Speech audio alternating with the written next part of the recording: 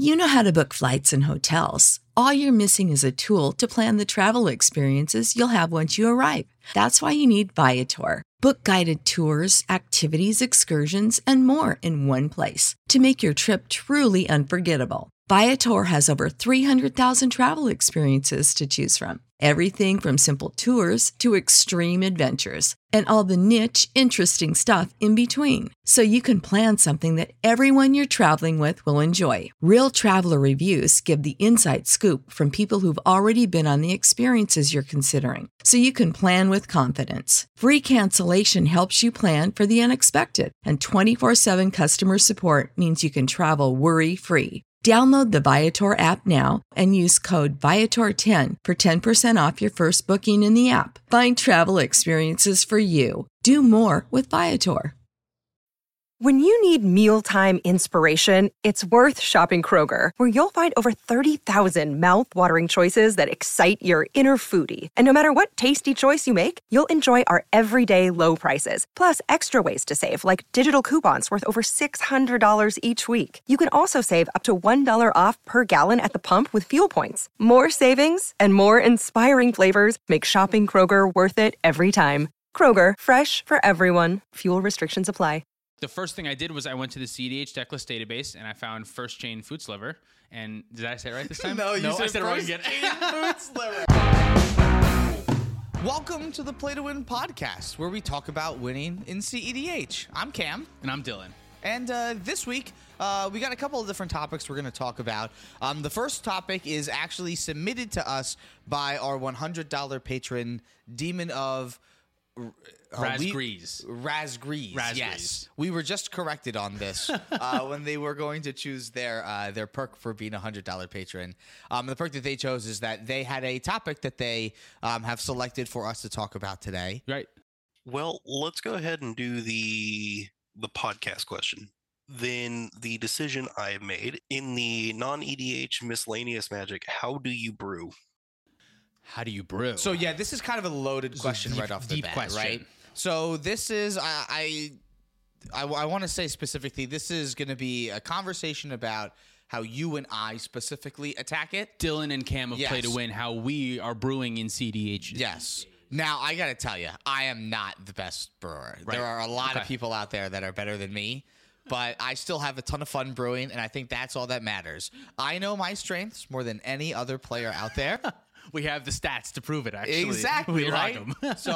So build decks to, win games, but also build decks to, go along with your play style and what you're looking for, too. Yeah.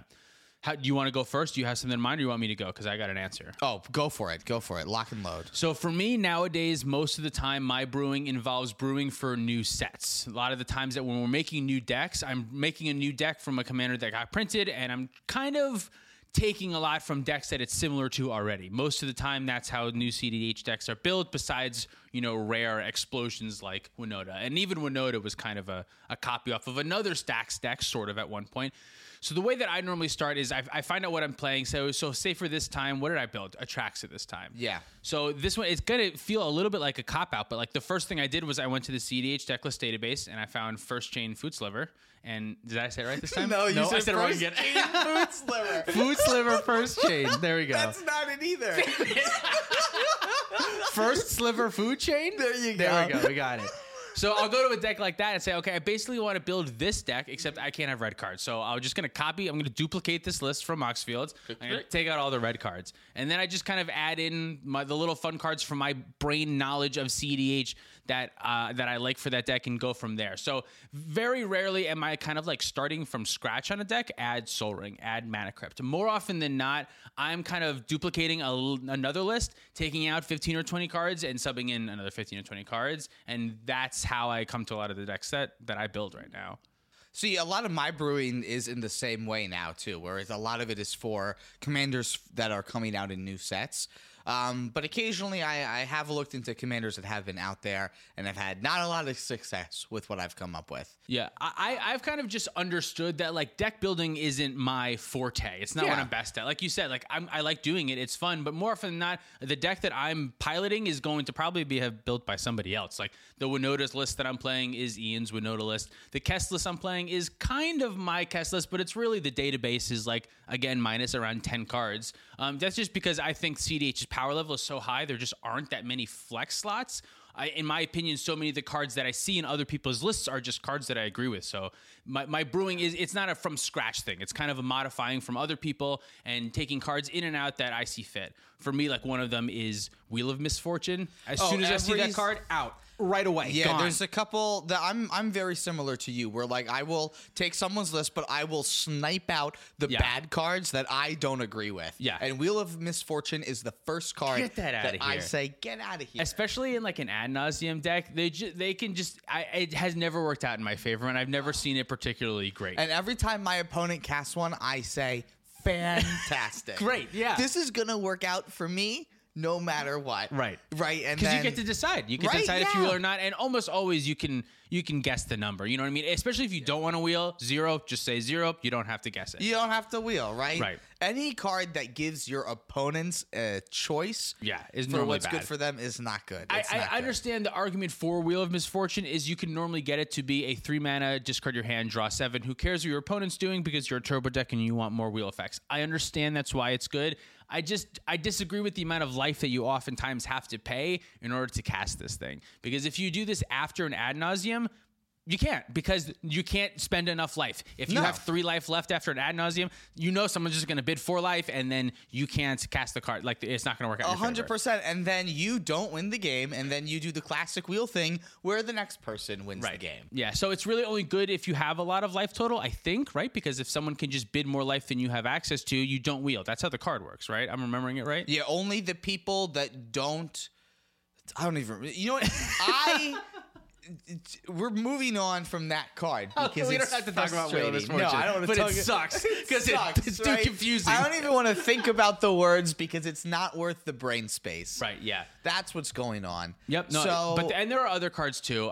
But that are normally ones that I'll just like take out right away. They don't fit my play style. A lot of the cards that we've complained about on the channel before. Right. Then you can just click on like last week's video about counterspells. You can see Yeah. other cards we might take out if they're in there. Yeah. What's the new one? Mental Miss. Minor misstep. Yeah, but like seeing like Spell Snare in there, like I'll cut out Spell Snare and like I'll swap it out with other counters that I want to. Yeah. Sometimes if there's other win conditions that I'd rather play too, I might like try to make a room for some of those win conditions as well. So I don't typically play like an exact 99 that I find, but I'll play like a 93 to a 97. That's very similar. It's modifying. It's tweaking. Exactly. That's kind of what I think draws a lot of players to cEDH is like the optimization aspect of it is like you want to make your commander deck better and better, and eventually you find cEDH. So I think we're all kind of drawn to that style of deck building of just like find somebody else's list and let me just tweak it and tweak it and tweak it and tweak it. And then by the time it's like 20 cards different, that's like a whole different list at that point. So. Exactly, right? That gets in a whole different category. So there are times that I will brew from scratch. There's a lot of times like when I built Glissa, that was building from scratch. So you just went Soul Ring. So yeah, I went into Moxfield, I just typed in all those cards individually, and I pulled up a couple of other lists that I could reference as well. Sure. I took a look at some other like Glissa lists that were from the old Glissa, because there are some good cards with First Strike and Death Touch that work well. It's unfortunate that New Glissa didn't deal with artifacts.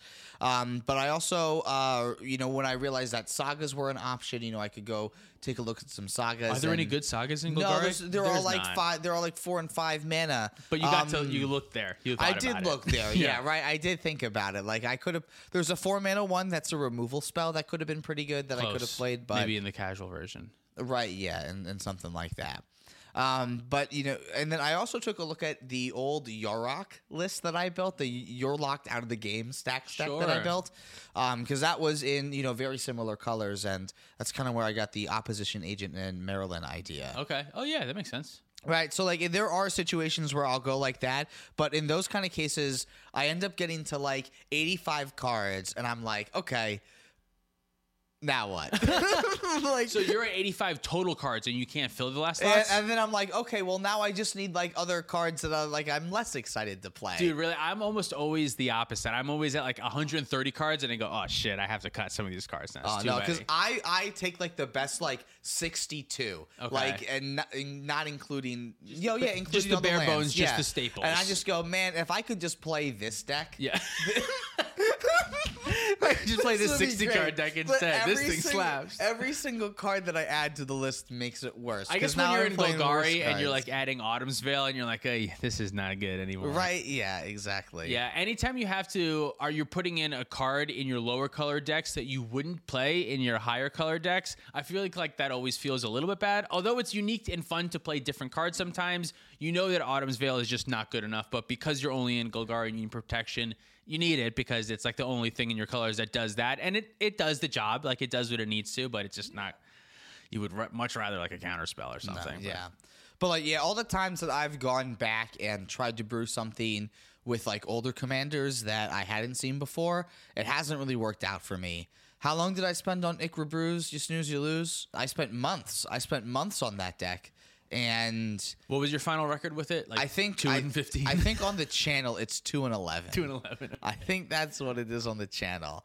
I've won more games off the channel. Okay. And I have done some pretty weird stuff with that deck, but it's just not good. It's not a good performer under pressure. No, it's really not. No, when you really like put a scalpel to it and like try to dissect what it's doing, yeah, it's not very competitive, really. So I usually like to stay clear from what direction my imagination goes. Yeah, that makes sense. Yeah, so that's why you want to keep a low card. You have a low count in the beginning when you're building decks. You don't want to go too wild at first. No, I don't want to go too wild. Understood.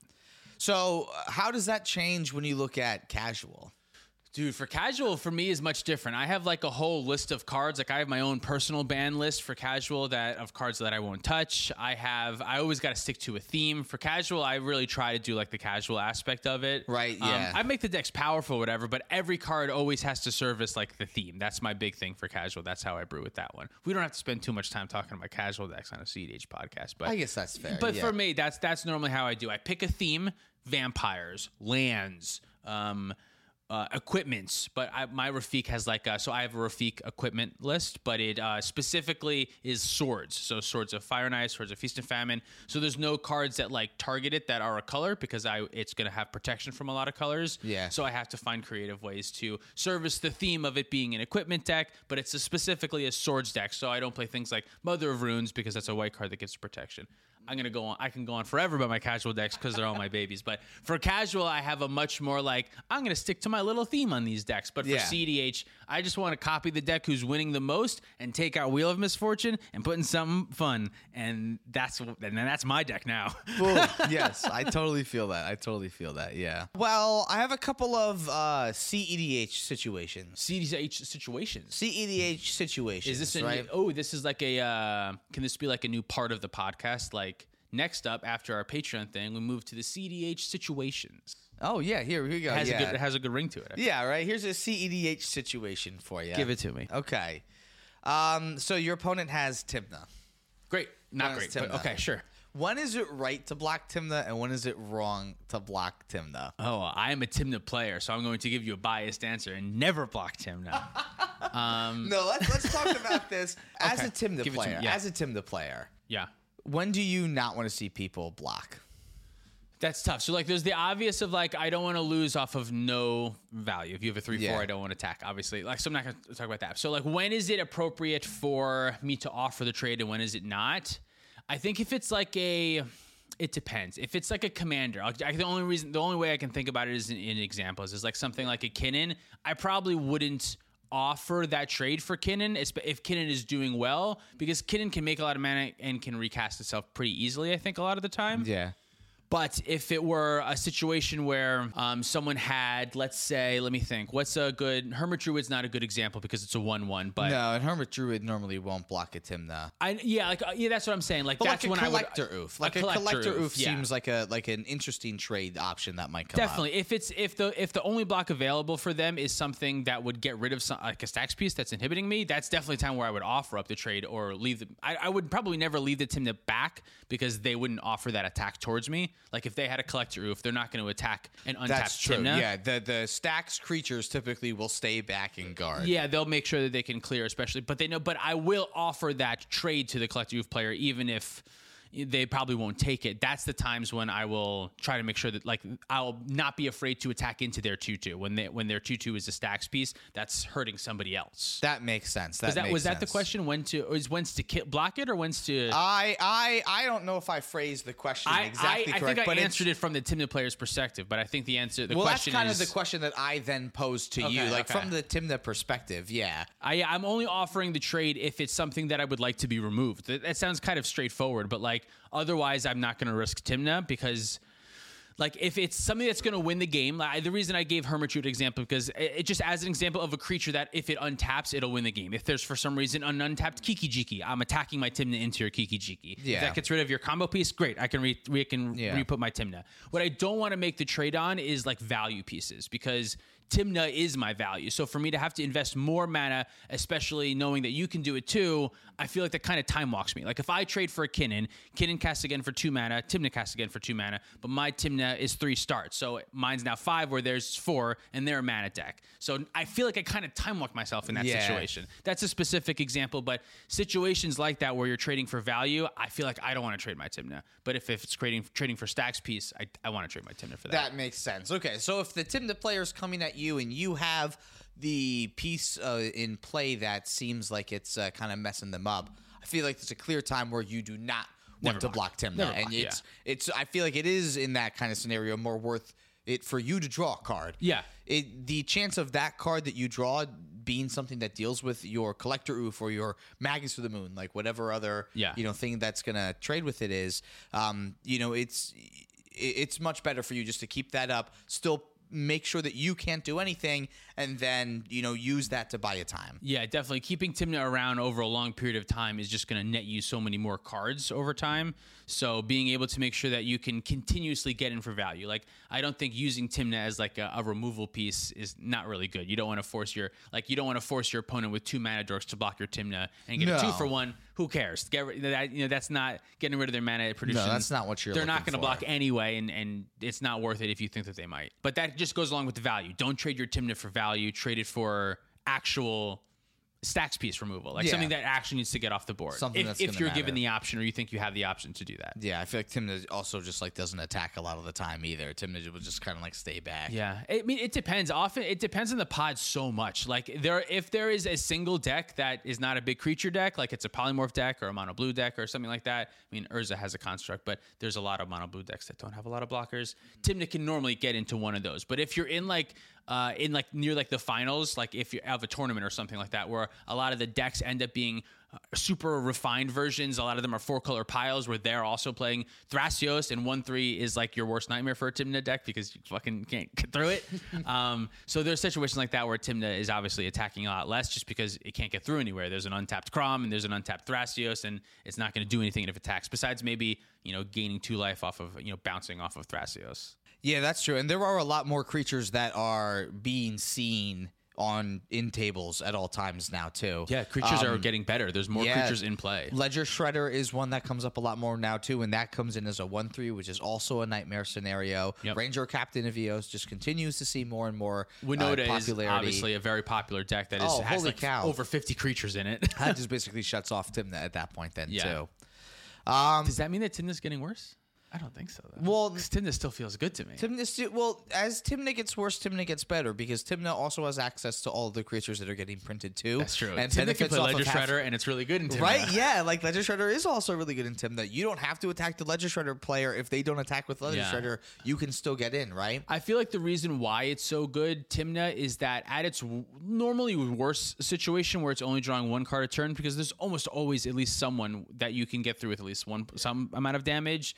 that is like still really good. And its ceiling of drawing 3 is like really what like a cantrip is in cEDH. You know, like the idea of a cantrip is you replacing the card that you cast so that you stay at parity with cards with your opponents. But if you do that in cEDH, you have 3 opponents, which is less than 1 opponent. So when you cantrip, you're actually still losing value because your opponents, you're not at parity with them now because they have started with more cards than you. But Tymna allows you to draw 3 cards. So does that make sense? Like if you have 3 opponents and you draw 3 cards, that's kind of like breaking card advantage parity because you caught up with all of them at once with your Tymna. Exactly. Every time you draw a card for turn, you're down each of your opponents. Yeah. Normally in Magic, you draw a card, they draw a card, so you're always at the same level of advantage. But now 2 other people are drawing cards. Right. So you're always at a disadvantage unless you gain that advantage back. And 3 cards, in my opinion, is the amount of cards where you like get that advantage back. Yeah. So no, Tymna's still always going to be good, but it is going to be a lot tougher to get the Tymna in there too.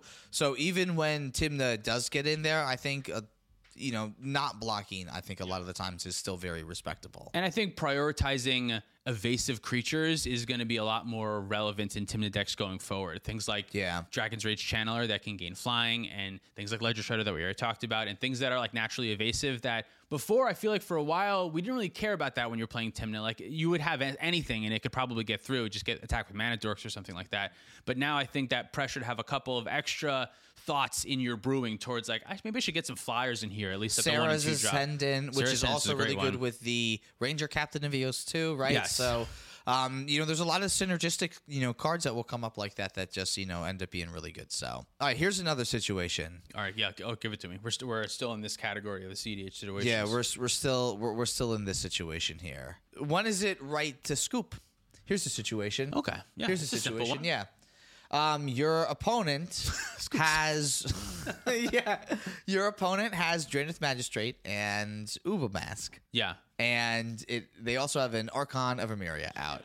Okay, so right? you can't cast spells anymore. They also or draw cards. No. They also have Elish Norn and Living Plane in play. I think that was a great time to scoop. We can totally scoop. Yeah. Normally, so here's my kind of philosophy on scooping. The sorcery speed thing is a kind of a well-known part of a commander, but it's best to try to not scoop until you're sorcery speeded, which means like on your turn. So like if someone's attacking you, don't scoop just to make sure that they don't get their combat damage trigger so that somebody else can win. That's just lame. Like spite play. Don't do that. That's what that is. It just doesn't do anything for you. It doesn't improve your chances of winning because you remove all your chances right away. But I do think it's definitely appropriate to talk to the table and be like, hey, I'm ready to concede when y'all are. We seem dead here. We're locked out. Like, are you good to concede?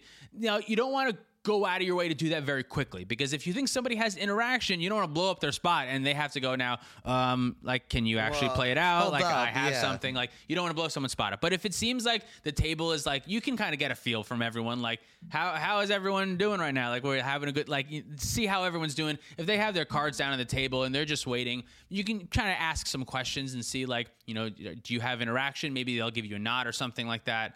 But if it seems like you're all locked out, I think it's totally fair to just scoop and concede. We're dead. We don't need to finish this out. Yeah, but otherwise, like, that's the only time that I would want to scoop. Like, it's only in that scenario. Otherwise, like, my whole point is that I'm trying to win, and what's immediately going to reduce my win percentage in this game to 0 is by just saying I quit, and just flowing up, this white flag. I don't know if there is a correct number. Maybe there is, but for me, it's around like 99%. Like once my chance of winning becomes 1%, I'm rounding down. That's now 0. We're out. We're done. Yeah. But if I have like a 2% chance to win, I'm probably going to keep on trying to play to my outs just because it's interesting. That distinction, how the fuck do you make the difference? I think it also depends because I also feel like if I'm playing against like Krark and Sakashima. If Krark's got enough Krarks out, I'm good. Like that's how I am too. Like I don't need to play to like your billionth of a percentile chance. Yeah, that's fine. That you're gonna miss. Like no, you got this. Yeah, let's just keep going. Gitrog too. Gitrog is a prime example of like the loop will end. You just don't exactly know the order that it'll end, and that kind of matters to some people because you can technically hit the Titan over and over again as you're going through your Gitrog loop. I don't care. Which could happen, right? If a mathematical anomaly happens, sure, there's a chance that I win the game. But in like every logical scenario where this plays out, your loop will finish in the state that you want it to, even if there's a theoretical number that you could happen 1,000 billion times in a row where it doesn't get to that state. I'm fine with that. To me, that's the 1%. I don't know if that's a true 1%, 99% of like when my win percentage gets to there, but That's how I. It's got to be like really close to there too. Also, you know the feeling that you get like when you're doing awesome stuff in the game and like you're actually getting to kill people.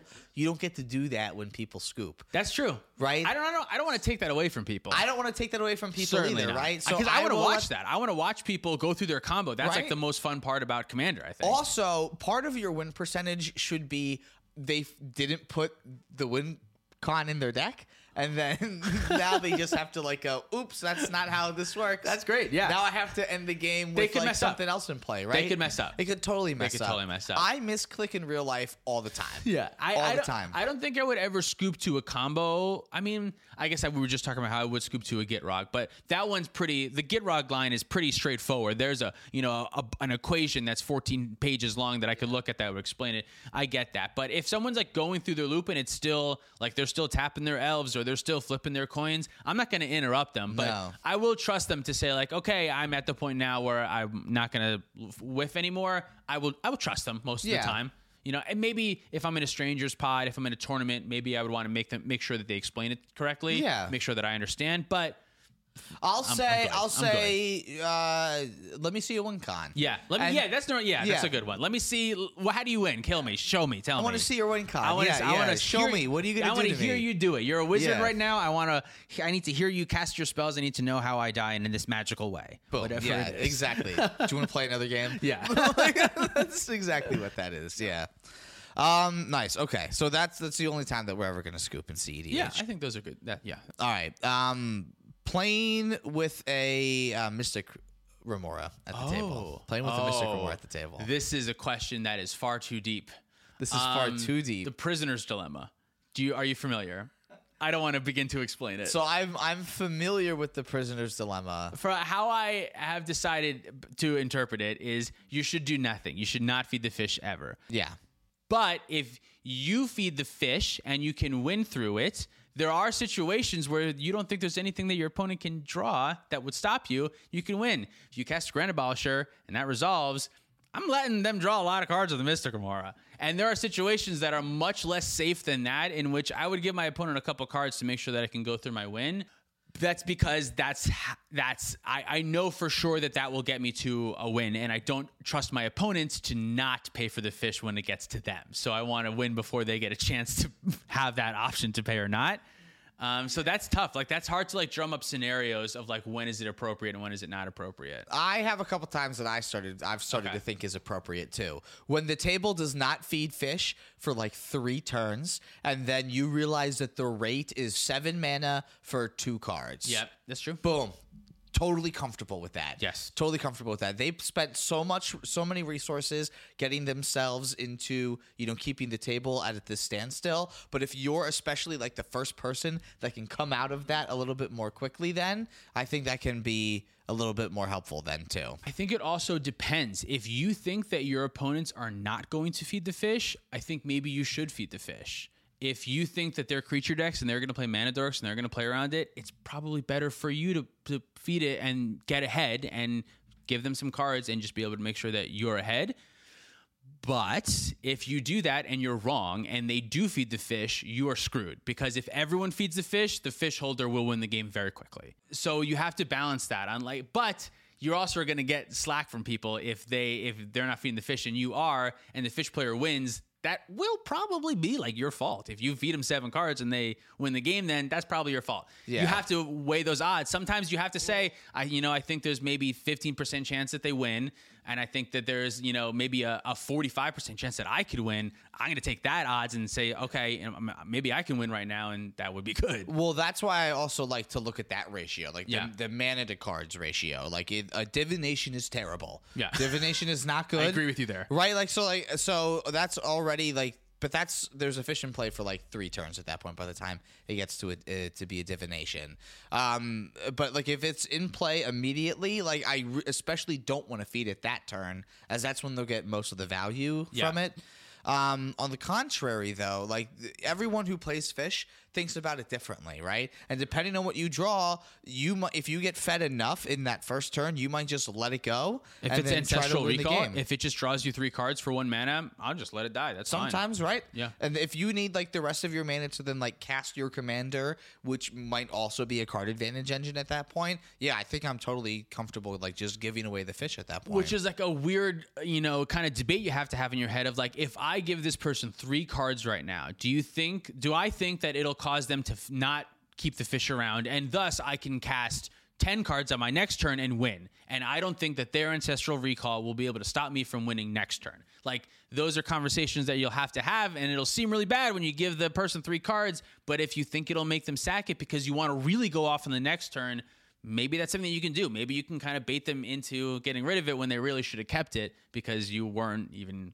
you weren't done yet. Yeah, that's true. That's true. And the problem with these Mystic Remora decks is that they're all in blue, so they all play counter spells, right? So like So they're gonna try to protect it too if you try to kill it or something. Exactly, right? Not only are they going to try to protect it, but they're also just drawing into interaction that's going to stop you, right? Yes, and interaction that can protect their stuff too. It's like the force of will argument. Like, it's a blue card, so it's good. You know what I mean? Like, it's you get to play other good cards. Whereas Right, like, yeah. although red has some real bangers in Dockside Extortionist and Underworld Breach, it's kind of shallow in like how deep red can get sometimes. Where if you're in blue, you get access to like a whole bunch of really good staples, all the counter spells, everything is so good. But red, you really like don't have those things. So just being in blue, you just get like a more deep well of cards to choose from, and a lot of them are really good interaction, like you were saying. Yeah, exactly.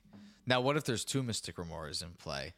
Every situation's so different. See, I feel like this kind of works out because a lot of the times what happens is, they'll just fight with each other. That's true. They will fight with each other. They also might start feeding each other. And if they start feeding each other, then you get way behind because then there's 2 players that are keeping up on a level that's going upwards. And you're not only not progressing your board, but falling behind theirs because they're progressing at a rate. Oh, yeah. So, yeah, that gets even worse. So that depends. There's got to be a threshold, and there's probably a mathematical answer to this question that I don't know what it is.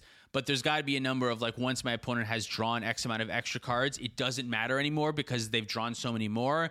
And there's also got to be a number for when you should not feed it at all because any cards is too much. But that depends situation to situation. And also what you have in your deck. If you can play around it, definitely play around it. If that's an option, if you're a Mana Dork deck and you can choose to play the Soul Ring or the Birds of Paradise, play the Birds of Paradise. Hands That's easy. down. Yeah, I think that's really the best way to go is that if you can play around it, play around it. Yeah. But there are situations where I do think it's okay to feed the Fish. It's going to bite you in the ass sometimes. You just have to kind of accept that. Like, you are going to give the game away sometimes, and those are just maybe risks that if you want to improve your win rate might be important to take. But who the fuck am I? I never want anything. That's just my philosophy. Yeah, I mean, I think just not feeding it is really the best way to deal with it. Because like, if you deal with it in play, you're most like, unless you're playing like Reclamation Sage, you're playing something that's going to feed it anyway. You have Pyroblast. You have, I guess, Mental Misstep is the only other way that you can get around it. Right? Counter on the stack. Yeah, exactly. And even then, I like to save my counters for win conditions. I don't like to save my counters for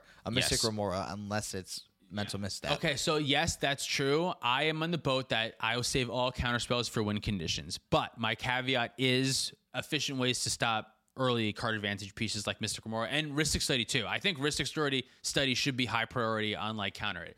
Depends on the pod. If you think your pod's going to play around it, maybe you let it stick. But Ristic Study stays around forever. So like for so many decks, it just straight up stops their win condition. A lot of decks who have to loop cards, you're going to be feeding them a whole ton of cards, and they're eventually going to find a way to stop you. So I think those cards should kind of be prioritized as like basically win conditions, I think, in the right situations. I'm definitely fine to force the rule of Ristic Study if I have it, I think. That's fair. Okay, so you're kind of on like...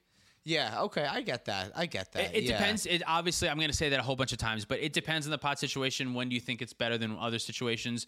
But there are a ton of situations that I would definitely counterspell Mystic Remora like right away if I could. Yeah, okay, yeah, I think that's fair. Because a lot of the time in like the late game, like I'll just, try my best to play around Rhystic Study and Mystic Remora. But not everyone's going to do that. No, but it kind of gives you the opportunity to let them deal with other stuff too. If there are other players that are still trying to win or trying to interact with their card draw, Yep. they will still put up protection so that they can still have that. And if you can find the openings then where you can still win and play around those effects then too, I think that can, still be something you can use to your benefit quite a bit. Definitely. So yeah, I can definitely, there's a situation where say you have Consult Thoracle in your hand and a counter spell. Someone plays a Rhystic Study and you can counter it, but you choose not to because on your turn, you can pay the 2 Rhystic Study triggers on your 2 combo pieces and keep your backup for protecting your win condition. That is a great time to not counter the Rhystic Study. Definitely do that. But if you are in a food chain deck and you need to get rid of that Rhystic Study and you have a Misthallowed Griffin and a Force of Will in your hand, fucking fire that shit off. Get rid of it. Because if it stops your win condition, you're going to have to get rid of it eventually. Now, if you maybe you have removal and you're like, I'll just kill it later with my Abrupt Decay that I have, that's fine. Yeah. But I definitely think it makes total sense, especially if you're in a deck that's win condition cares about Rhystic Study, to counter that shit right on the stack. I guess it makes sense. Well, counter things that are on the stack to counter are that's all a whole other situation. Yeah, when to counter stuff. Rhystic Study is on the stack. That's a situation. Yeah. In that case, that's when Rhystic Study I would think is looked at as a stacks piece as opposed to exactly just a card draw. It should be looked at as a stacks piece. It should just say all your spells cost 1 more. That's what everyone should read that card as. And depending on your deck, it does make sense to counter a lot of different stacks pieces. Like Ad Nauseam decks actively might want to counter an Archon of Emeria, which stops them from winning the game. But I would also view that as interaction. That's like you were going to counter the counter spells that prevented you from casting your Ad Nauseam. This is basically the same thing, just before your Ad Nauseam. Yeah, that makes sense. In a backwards way, I get it. All right, we got one more situation I want to talk about here. Okay. This is when you're making a play, and then the rest of the table tells you that's not the play. Oh, what do you mean? Or at least one other player is saying, oh, no, you shouldn't do that. You should do this. And then every other player chimes in with their input as to what it should be. No, this it didn't also just happen to me. This happened to me for years.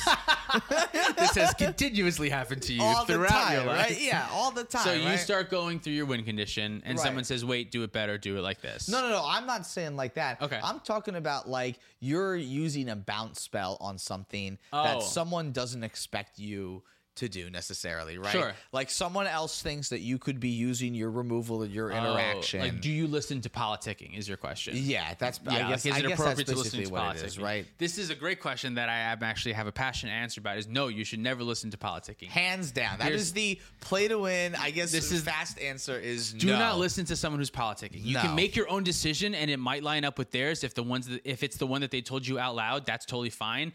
But here's the thing, okay? So if someone is politicking with you, it's because they want to win the game, right? Just like real life. Right. So if there's no reason for them to speak unless they want to further their chances to win the game. So if you listen to them, you're doing what they want. Why would you listen to someone who's politicking? You should never, there's no reason to. Now, if someone reminds you of hey, we're going to die, don't kill that instead of this, I don't think of that as politicking. That's not politicking. If they're saying hey, by the way, we don't want to all lose the game. Right, yeah. That's just a reminder. That's a different thing. But if they say, hey, you shouldn't kill my Rhystic Study, kill their Rhystic Study instead, as long as you got a reason that you feel is right, listen to yourself. Don't listen to them because they have their own interests in mind, not yours. They don't know what's in your hand. Yeah, they don't know what's in your hand. You don't know what's in their hand, and maybe they could show you or whatever. But it's better to trust yourself. And if you're wrong, you're wrong. Own up to that decision and say, okay, I was wrong. I missed that. Well, that's totally fine. But as long as you can back up your play and you know that what you're doing is right in your mind,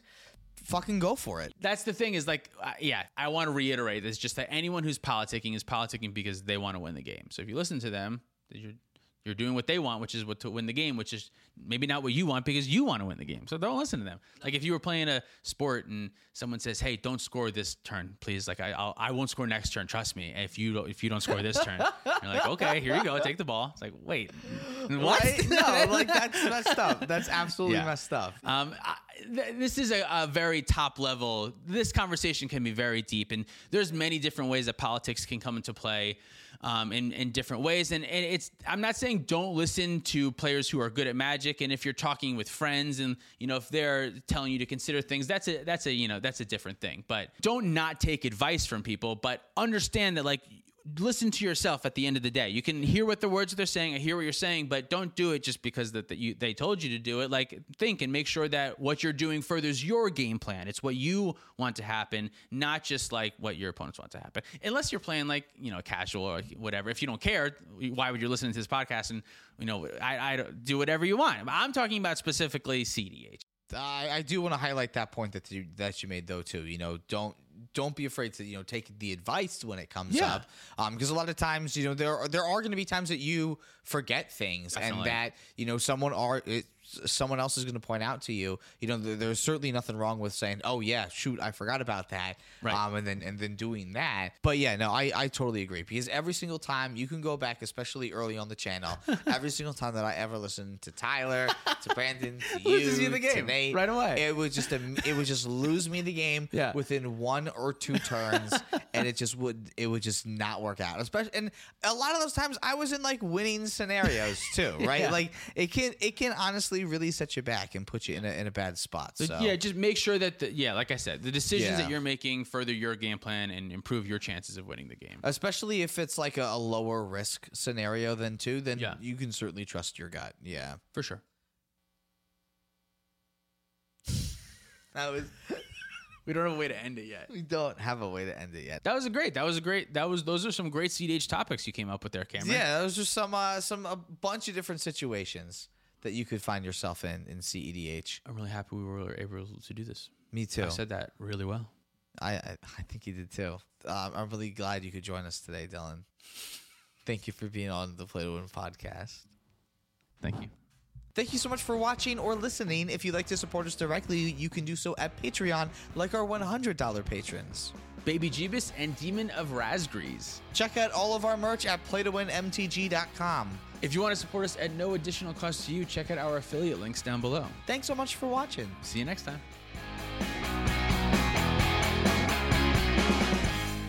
We forgot to do this live in the studio, so here I am now.